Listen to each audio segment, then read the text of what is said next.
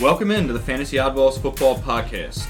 I am your host, Ryan McNichols, joined by my co-host, Rich Howe. What's up, guys? And our producer, Mike Coyle. Hey. Today is Saturday, April 23rd. We have the NFL Draft fast approaching, so we are pumping out some more content. Just a reminder, you can listen to us on Spotify, Apple Podcasts, Google Podcasts, anywhere you get your audio podcast. You can also follow us on Twitter and Instagram. So, what are our Twitter and Instagram handles? They should both be at Fantasy Oddballs, unless I'm mistaken. Yeah, so we are. My personal Twitter is at CoyleFF, and Rye. It's just at Ryan McNichols, just my first and last name, because I'm not very creative and I want to keep it simple. Cool. And Rick, you can find Rick on the streets. Yeah, no, I need to make a Twitter account. I'll have one. He'll be there one day. We're working on it. Yeah. TBA. So Rich doesn't want to give the establishment too much information. Exactly. Who are we talking about today, guys? So we're going to be digging through some more rookie prospects. Today we are going to start off with North Carolina QB Sam Howell. You want to start off with Sam Howell, Rich? I know he was kind of your guy. You talked about him before. Yeah, Sam Howell's a guy that I really liked in college, right? He had a little bit of a step back this season, a lot of folks were saying, but he lost a ton of weapons, right? He lost Javonte Williams, he lost Diami Brown and Amari Rodgers, and the offensive line wasn't quite what it was either from the previous season, but he's a guy who's got all the tools, man. He's got mobility, he's got arm strength, he's a great deep ball passer, he's got good touch, he throws from multiple arm angles, which NFL executives and scouts love, and he throws with good anticipation. But he does have some negatives that come with him. He's not perfect. He's got a little on the shorter side. 6 foot and 5/8 inches. He has a tendency to lock on to one target sometimes, not go through progressions. His pocket awareness, sometimes he doesn't step up to avoid the contact. He gets caught in the back of the pocket a little bit. And his accuracy is a little inconsistent. He's a guy, I think, with NFL coaching and given some time to develop, I think he's a guy who has all the tools.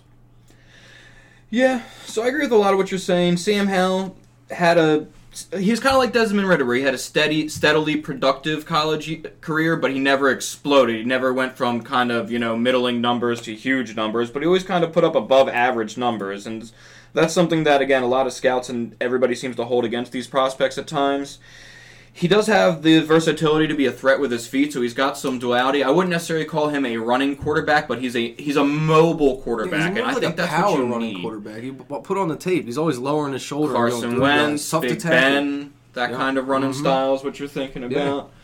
So he's got the arm to make all the throws. He's got great footwork. Of all the QBs, I think he might have the best footwork of any of the QBs in this draft. He's good accuracy when he's in rhythm, like you said. He can get into the zone and but it's when he gets thrown off rhythm, and that's going to happen in the NFL when you're facing these rushes. So that's kind of a concern. He does make tight throws into tight windows over the middle, but it's kind of a limit, and it's kind of limited to that sort of section. You don't see it too much on the out ball and deep ball as much as you do. So his main problems seem to come behind the ears, right? He seems to struggle with some decision-making in the pocket. It's not that he doesn't have the talent to throw and run. It's that he sometimes, maybe is a little slow to read defenses and coverages, and just he doesn't have the greatest anticipation. He waits for his receivers to get open as opposed to anticipating the break and putting the ball there while they're already open in stride, so he doesn't give them a whole lot of room to operate after the catch. So that's some of the downside to Sam Howell. However, a lot of that can be coached. I mean, again, I think he has all the physical tools to be what you need to be more than a game manager, but not quite the Josh Allen quarterback. I know we keep. So where would you say? Maybe something like top would be maybe Derek Carr type guy. If he hits his potential. I think maybe a little more than Derek Carr because he's got the rushing upside that I don't think Derek Carr has. So right in the red zone, especially with the run. Derek Carr is a top 10 quarterback, is in that he hovers at the top 10, usually around 12 or so. I think Sam Howell potentially could hover actually at like the 10 spot and bounce in and out on a week-to-week basis at the professional level if he hits his ceiling. His most likely outcome is how we should view him at this point is how a lot of I wouldn't draft him to be more than a low-end quarterback 2 at this point in time because of the uncertainty. We don't know where he's going. I mean, he could be 5 of 5. He could be going in the second round, and that kind of will tell you what NFL teams think about him. So At the moment, I would say he's a low-end quarterback too, and I could probably give a handful of other guys I would take I would rather have over him starting. How are you feeling about that, Rich? Yeah, I mean for fantasy purposes, there's a lot of guys I'd rather start over him for this upcoming season. I was kind of talking about in Dynasty as well. I think I'd be drafting him expecting low-end QB2 until I'm proven otherwise. He's a guy that you're more looking year 2 and year 3 is him really stepping up. Right. Okay. All right. So let's move on from Sam Howell then. We are going to go to tight end out of UCLA, Greg Dulcich. So Greg Dulcich, again, he played out of UCLA. He's one of these guys that's gotten better each year. His production's gone up each year. He goes from 100 receiving yards to 500 in 2020 to 700 receiving yards last season in 2021. Also had 5 touchdowns to go along with that. Tested really well at the combine. He's a fast guy. He ran a 4.7 40. That's pretty impressive for a guy who's just under 6 foot and weighing about 250 pounds. And just did kind of well overall in the athletic testing among tight ends there. So he's got good speed. He's got good athletic ability. He's got the size you're looking for in the tight end. He's got strong hands. He makes catches away from his body. He snatches the ball out of his hand, and you don't got to worry about it getting knocked out. He's got good versatility to kind of be lined up all over. You can line him in the slot. You can line him, up as an H-back, however you want to use your tight end, essentially. He does have some downsides, though. He's a little bit like Zach Ertz. He doesn't break too many tackles after the catch. There's not going to be a whole lot of broken tackles or running through guys that you see with some of the other tight ends. You look like you have something you want to chime in with there, or his play strength. Just him being able to fight through contact after making catches and running, getting that yak. Okay, yeah. And to go with that, I mean, he's not a particularly explosive guy. Again, he's fast, but you wouldn't necessarily say he's explosive. Given his size, it's kind of hard for tight ends to be considered necessarily explosive. That's a little rare. That's reserved for those top guys like a Kittle or a Kelsey. He, like you said, the physicality that's going to relate over into the blocking game, and this might be what limits him from getting on the field early to begin with. Again, unless you're drafted to be a starting tight end on a team, and not many teams go in saying, I need to draft this guy to be my starting tight end. If they do, it's usually a first or second round guy like a Kyle Pitts or maybe a little bit later like a Pat Frymuth. But I don't think anyone's going in saying, I'm going to draft Greg Dulcich to be my starting tight end. I don't even think there's that many availabilities at tight end for a starting tight end position because the NFL, from team to team, varies how much they actually use the tight end. So he's going to take a while to get on the field if he struggles with the blocking aspect and the physicality. He's also, got some concentration drops. He's a little raw, essentially, as a tight end product. He needs some refinement. Yeah. So he's a taxi guy. Yeah, be a prime candidate for a taxi squad. Yeah. So he's a late round guy. He's grab him in a rookie draft. Grab him in the 5th round of your league to be a tight end to hold on for. Maybe he potentially, depending on how the tight ends fall or who else is available, if there's some other guys ahead of him, you could even let him get to free agency and wait a while. I don't think he'll do too much this year, is what I'm saying. Do you feel any differently at all? I mean, given the right system where he lands, I could see him, being a solid tight end too, serviceable. Flex play at certain weeks, right? Bye week fill in or. But so you wouldn't be then using him in fantasy this year. And how many people are keeping a team's tight end 2 on the roster? He's a guy you could probably pick up in free agency if you don't get him in the draft, is kind of how I feel. Yeah, if you feel stronger about him, then would you take him any higher than the 5th round of a rookie draft? I'd consider it late 3rd, early 4th. Wow. Depending on landing spot for sure. I mean, I like the talent. You put on the tape.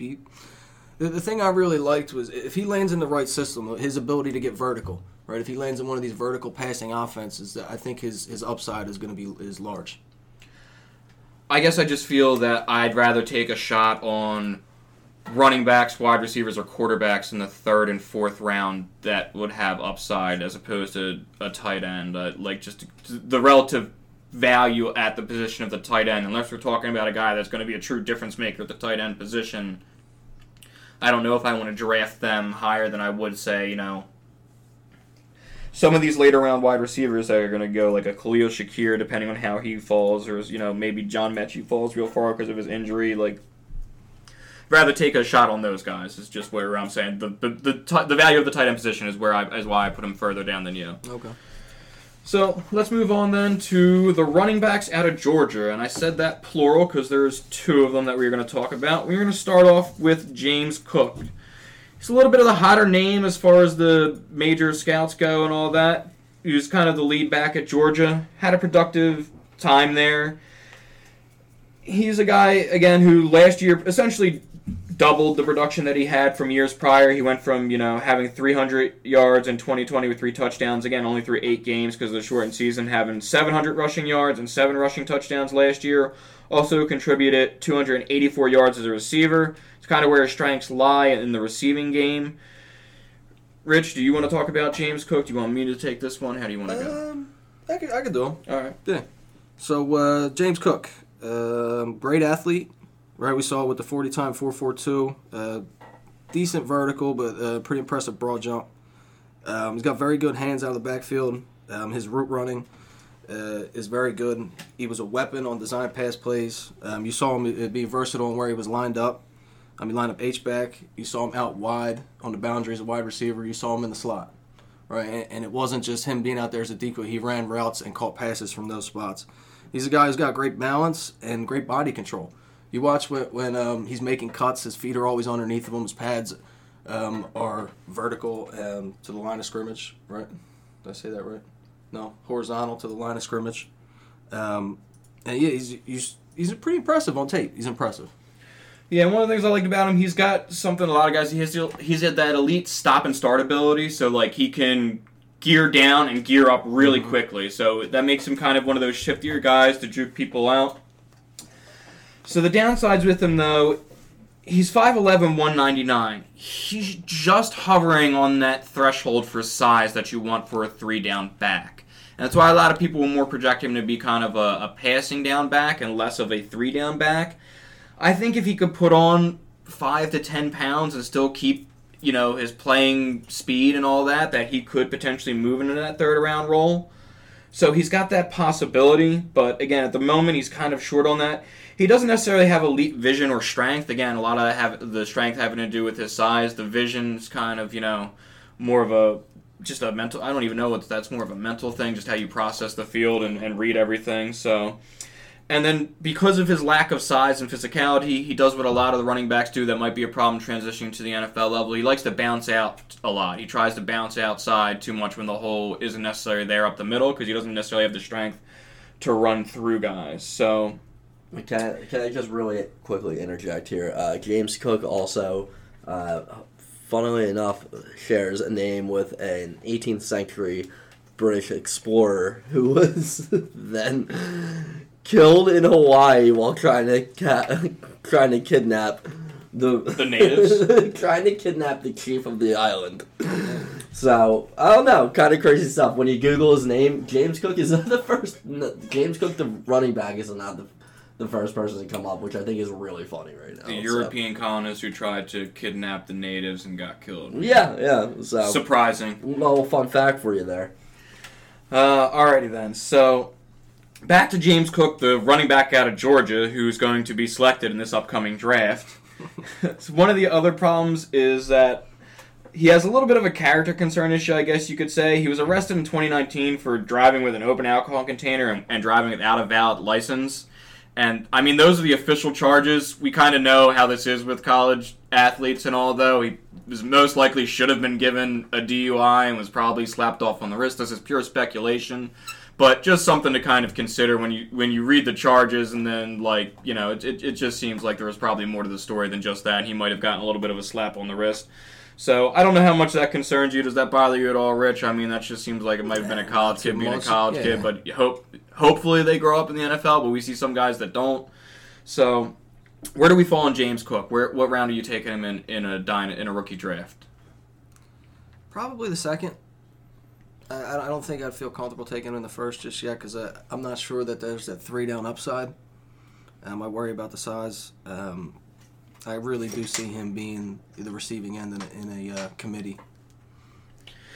Yeah, so I think he might find a way to work his way onto the field during his rookie season because of his pass-catching ability, but like you said, I think his upside is a 1B. I don't think he'll ever be a 1A in an offense, and I think at best he could be in a timeshare like a Javonte Williams or a Melvin Gordon or Nick Chubb and Yeah, or like and who's that? Kareem Hunt. Kareem Hunt, thank Chase you. Edmonds and James Conner. I guess it's Right, so that's kind of where I see him. I see him best served as a 1B in an offense, but never a guy you're going to trust to be your RB1 and risky to be your RB2. He's probably more of a flex play on a week-to-week basis at his upside.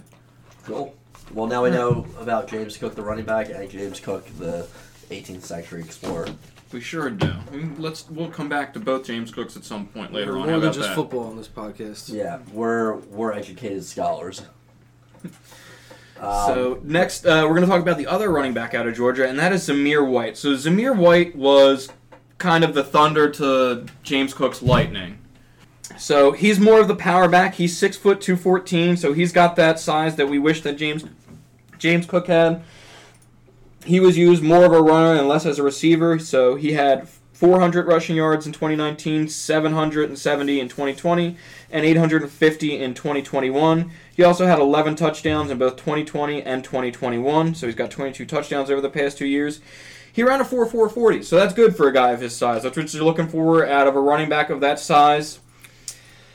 He's a tough runner. He picks up those dirty yards. He's the guy that's going to, if you the goal line, if you are 3rd and 1, you need that yard. He's the guy you send up the middle. He's actually got some decent speed and acceleration to him, so he doesn't hit the hole or dance around. Go. He was a really good track star in high school before he got to Georgia. And there you go. So tore both of his ACLs, so zapped a little bit of that speed, but he's still running 4.4 after 2 torn ACLs. Right. And his torn ACLs were in 2017 and 2018, so he hasn't had anything since then. And again, he ran the 4.4. So he seemed, again, we talk about players coming back from the NFL after a year. That happened in 2017, 2018, so that's been a while. Yeah, if it concerns you, the re-injury in the future, no, I'm not worried about re-injury. I was more just talking about he's still running a 4.4. When I said you, I meant more of the audience. Yeah, that's what I was referring to. I apologize. So again, he's one of those guys that just kind of possesses above-average skills in each area of the field, but not necessarily elite skills. Like, he doesn't have elite speed, but he's got good speed. He doesn't have elite power, but he's got good power. So he's a very balanced running back and a guy you could definitely get behind being an RB1 on a team.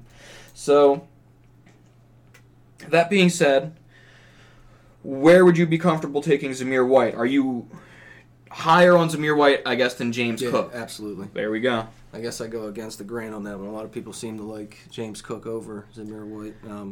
But that's a guy, he runs with great, I like his strength and his power. The one thing I really noticed, which kind of reminded me of another Georgia running back who's now playing for the Browns, Nick Chubb, the way his legs keep moving. Like when he makes that first contact, his legs are always turning. Like it's impressive. He always picks up them, grinds out them extra yards, like you said. And this guy, I'd be okay with taking in the first round, late first. I would also be more comfortable with Zamir White being a starting running back than I would be with James Cook. I don't know why I was stumbling on his name there for a second. So depending on his draft capital and his landing spot, he could work his way up to a late first.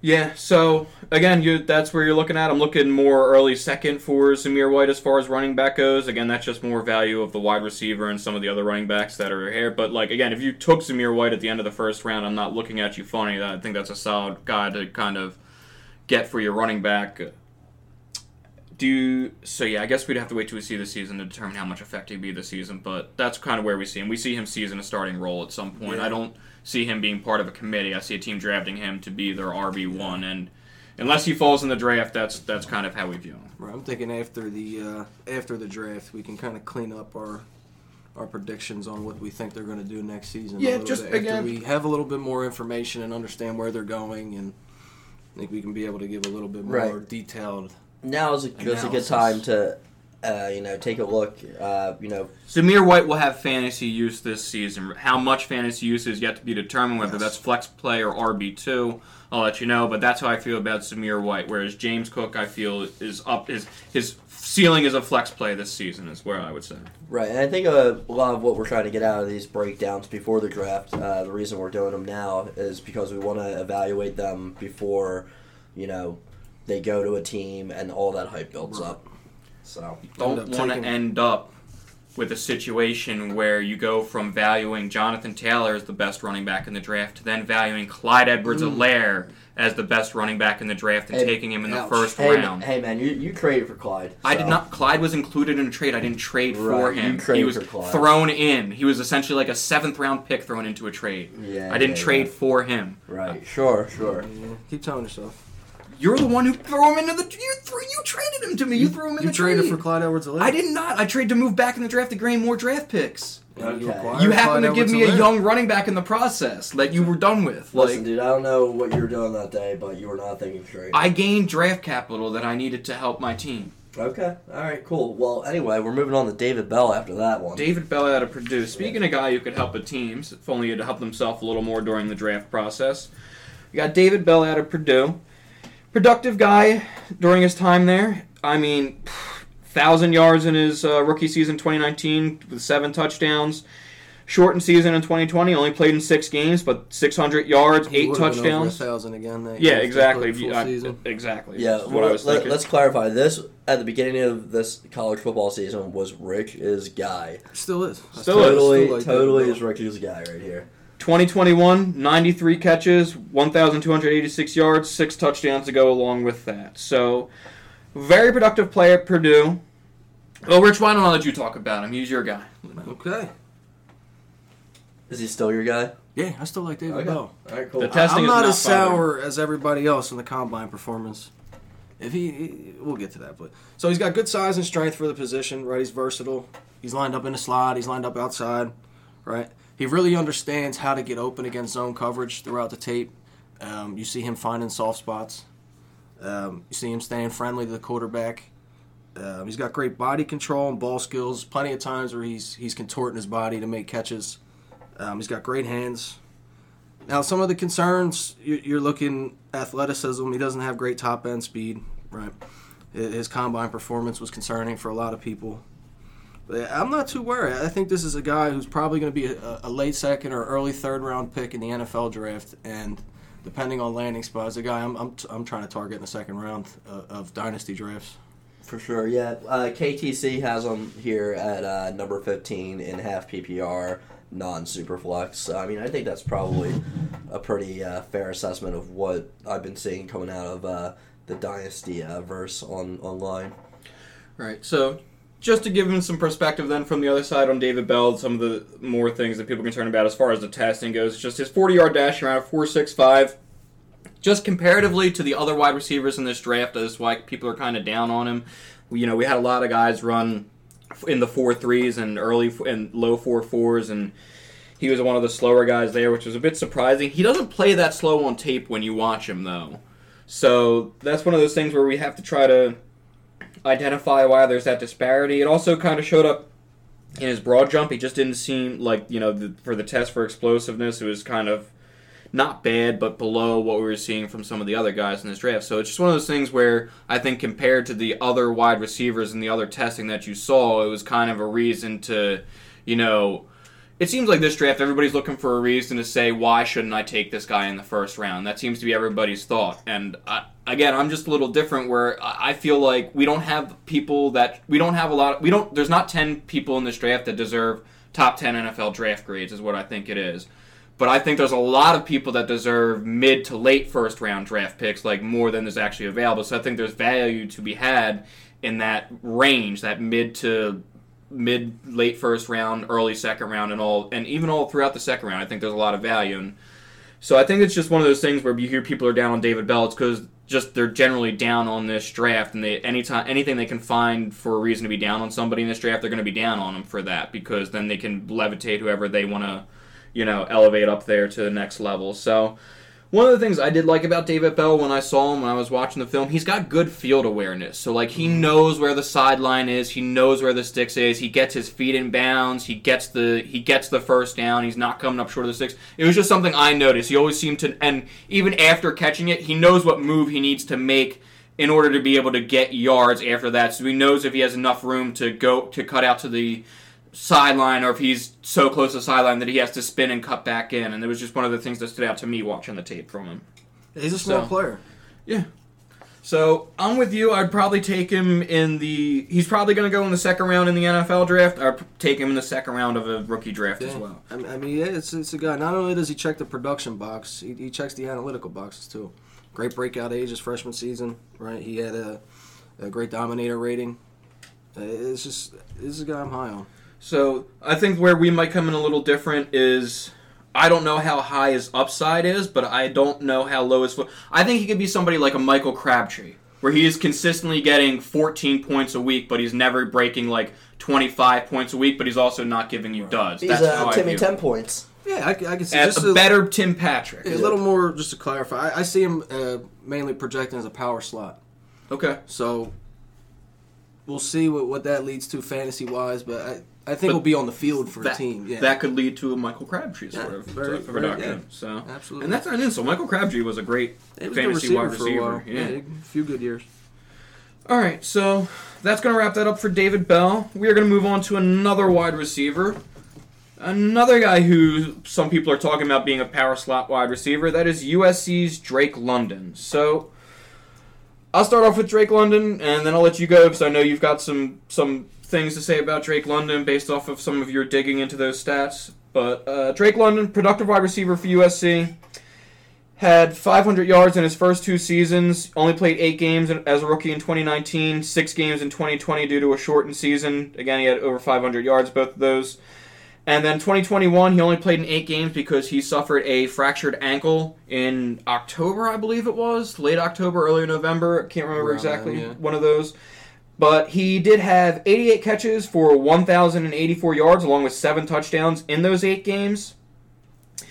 He was essentially force-fed the ball at USC, is what it is. And you go back and watch the tape, I mean, you can just see the quarterback isn't even looking at the field or deciding. He's just snap the ball, where's Drake London, throw the ball to Drake London. I mean, so this leads to something I know you're going to talk about as a problem with him. Let's loop back to that. Let's do some of the positives before we go in on him. So he's got great size for the position. He's just under 6'4". He's 6'3 3/4". He's 219 pounds.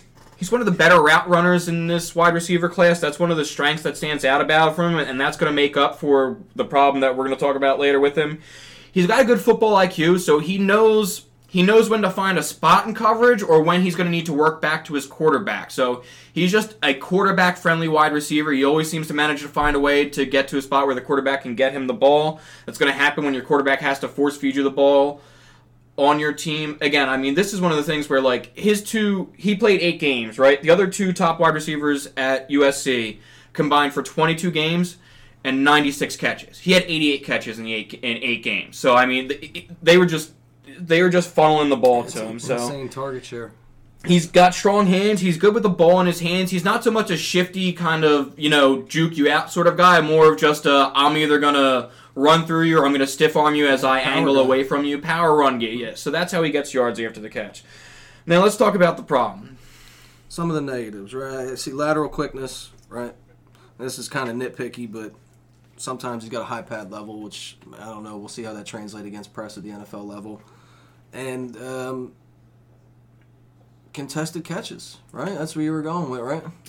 Yeah, that was the thing that you were talking about before, where he's in a category with J.J. Arcega-Whiteside, Jalen Reagor, and who was the fourth? There was 2 other guys. One of them was who's the guy from N'Keal Harry from the Patriots. N'Keal Harry, yeah. And there was another wide receiver that I cannot remember off the top of my head. I could check it on my phone. All right, so I was very concerned when I saw that. And as I started to dig a little bit more, I kept finding more and more that was the quarterback's fault. The quarterback was throwing terrible passes. So I'm like, so what is it? Can Drake London not get open, or is the quarterback throwing him into coverage?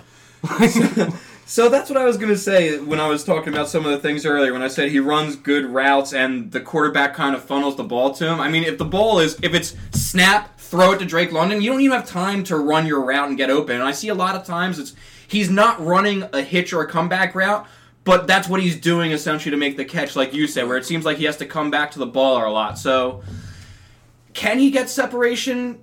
It remains to be seen, but here's what kind of separates him from those other guys. The guys you talked about, like the J.J. Arcega-Whiteside, Jalen Reagor.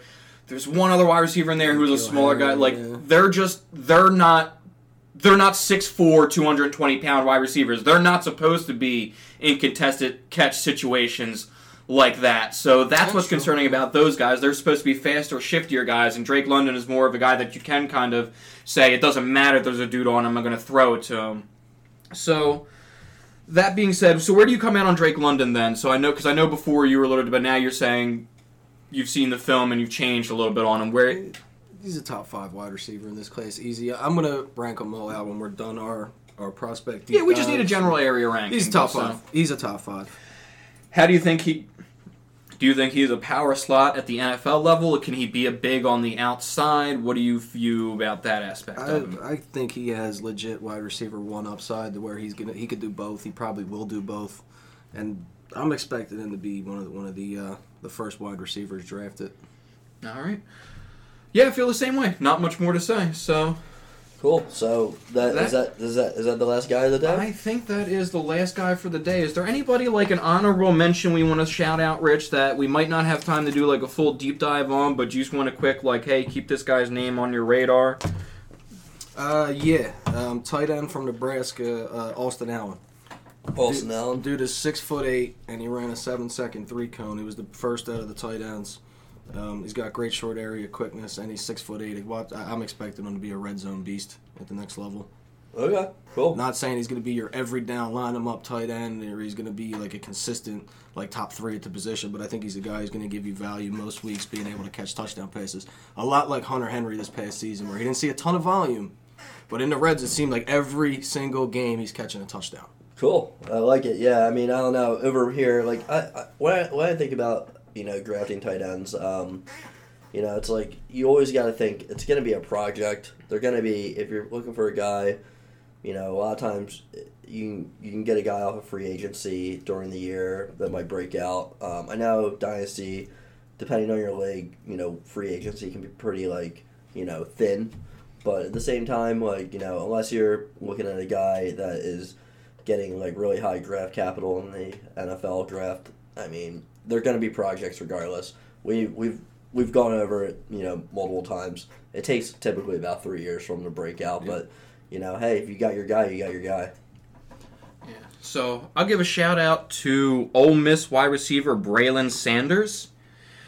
He's a bit of an older guy. He's never really broke out or had a huge season at Ole Miss. He just tested well athletically at the combine. So again, these are guys that we're not going to do deep dives on because they're not somebody that we're saying to make a mainstay of here. But this is a guy late round when you're looking around and at the draft board and you're like, I don't even know who any of these people are. This is a name that if he pops up, just his athletic testing and his general athletic build and profile could translate to a wide receiver 2, wide receiver 3 role on an NFL team, which again, depending on how deep your dynasty leagues, we're talking about wide receiver 4 or 5. But right. that's what we're talking. A late round guy to keep an eye on. It's a guy, if it comes down to can they get on the field? And if they can get on the field, they could break out, for definitely if you're looking at rounds, if you even have round 4 and 5 in your draft, So yeah, we just assume everybody has 5. Yeah, a lot of people don't. Yeah, a lot of people end up only having 3 or 4. Yeah, so. But awesome. Yeah, thanks for the breakdown of that, guys. That's going to wrap it up for us for right now. We are going to get a couple more episodes going. But until then, remember, listen to us on Spotify, Apple Podcasts, Google Podcasts. Until next time, I am Brian McNichols. Switch out, signing off. Yeah, Mike Coyle. We're out.